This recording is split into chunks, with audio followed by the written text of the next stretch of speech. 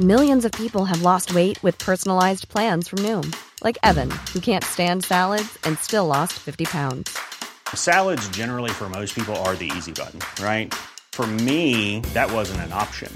I never really was a salad guy. That's just not who I am. But Noom worked for me. Get your personalized plan today at Noom.com. Real Noom user compensated to provide their story.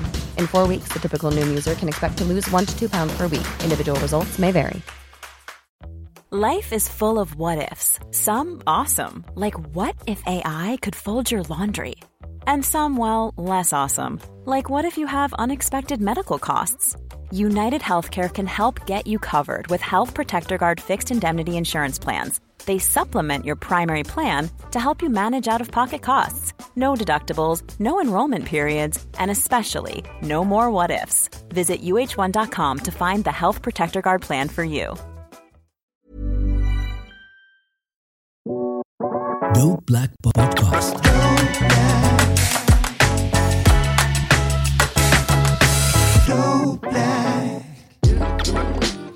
Good morning, good afternoon, good evening, whenever it is that you're listening to this. This is the Dope Black Dance Podcast. My name is Umar, also known as The Kank, and I'm here today to talk, as we are coming towards the back end of 2022, some reflections about lessons learnt, what I'm most grateful for, and also just a general overview about what's happened. I mean, 2022, my God, what a year it has been. I mean, if we kick off back in January, we were kind of coming out the back of, starting to get back into life as it was pre-pandemic and everything going down. And then suddenly, we get to like February, March time, and obviously we've had the war in Ukraine that's happened, and suddenly there's been a huge influx in terms of energy prices going completely through the roof. Cost of living, inflation has been just completely bananas this year, and it's meant that we are paying out more and not necessarily getting as much as what we were in 2021. And this has certainly been a challenging year for a lot of us in terms of what we are doing, what we're trying to do, what we're about. And it's been a tough one, I'm not going to lie. I think after the pandemic in 2020 and 2021, you just thought like, woof, we've gone through this. What's going to happen? Are people going to be a lot kinder to each other? Are people going to be more tolerant towards each other, given everything that we kind of went through in 2020, 2021? And if I'm honest, I think what I've seen personally from my interactions and kind of just looking at how the world has been behaving is that I think we've kind of reverted to type almost to how things were pre-pandemic, which is a real shame, because if you remember during the pandemic, it kind of brought us all closer together and kind of made us look at our own mortality, our own thoughts and feelings, what we were looking for, what we valued, our relationships, that type of thing. And we were forced to slow down because you couldn't go anywhere. You couldn't do anything. And then suddenly I find that now that the countries have opened up again, we can travel a bit more freely, the restrictions have gone. It almost feels as if suddenly everyone's just kind of, not everyone, but people have just gone back to how it was before. Selfishness and people not being appreciative and people not recognizing and valuing life, really, which I think is a huge shame to see how a lot of society has kind of reverted to type. One of the biggest concerns for me seeing and, experiencing myself a little bit and, for a lot of other people that I know has been inflation and the cost of living crisis. This year has been absolutely peak in that sense. We're at the point where inflation, as from what I recall, we're about 11%. So things are costing on average 11% more than what they were before. Petrol is a joke. I remember during the pandemic, it went down to as low as 99p a litre. Now I'm seeing on average £1.50, £1.60 a litre. And this is now kind of, in December. But at the height of the energy crisis, if you remember, people were paying almost £2, over £2 per litre of petrol.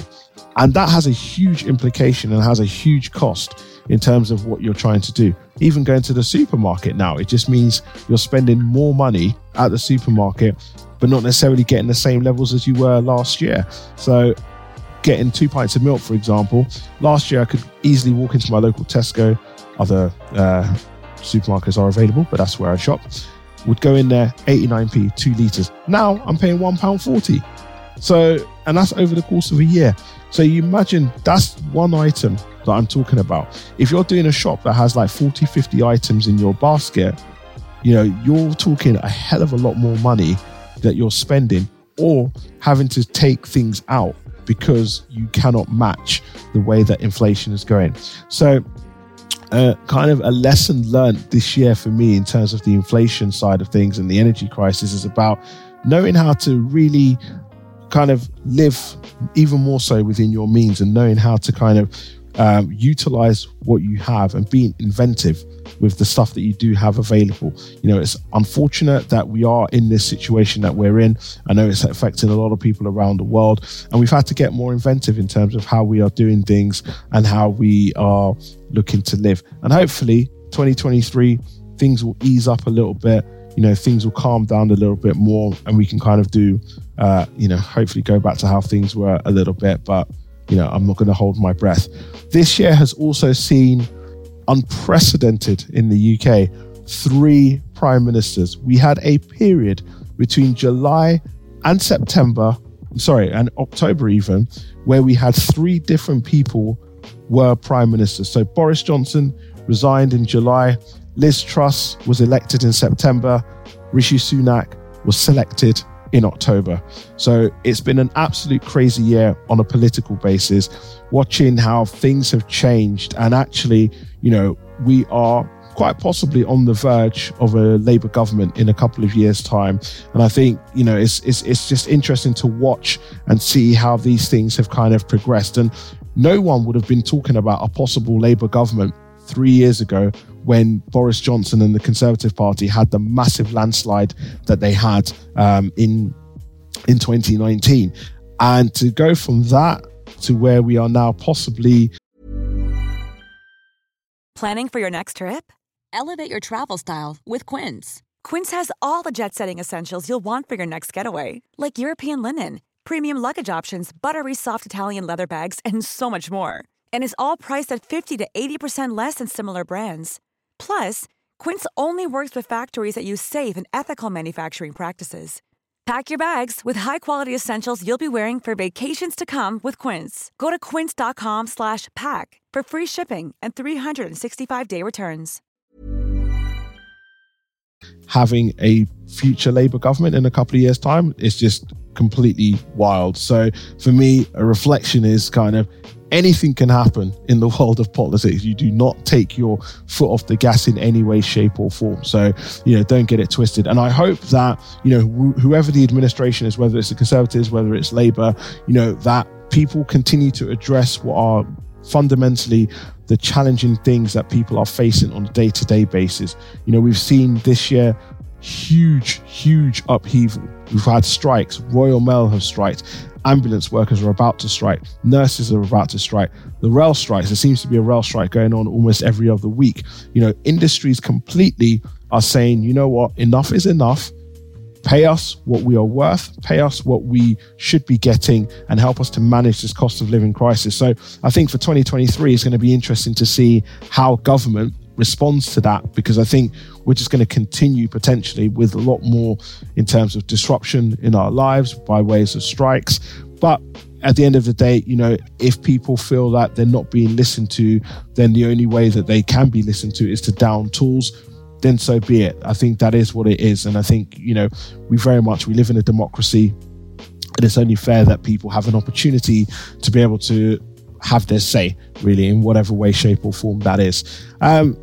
Other reflections for this year, obviously, Her Majesty the Queen passed away in September. So after 75 years, longest reigning monarch in history, she passed away in September, just a couple of days after she took Liz Truss as her last prime minister. And it kind of just brought a lot of things to the forefront in terms of colonialism, what it means for royalism versus republicanism, and what that means. And I think a lot of the conversations that a lot of countries in the Commonwealth are having, you know, especially in the Caribbean, about whether or not they wish to continue to have the UK monarch to be their head of state. So I think next year is going to see a lot of interesting times in terms of how this is going to be and how it's going to operate. Lastly, I think for me, on a personal level, it's been an interesting year for me, because I think I started 2022, and I'm going to be very real and very upfront here, but for me, 2022 was a year I kind of saw as an opportunity to try and rebuild.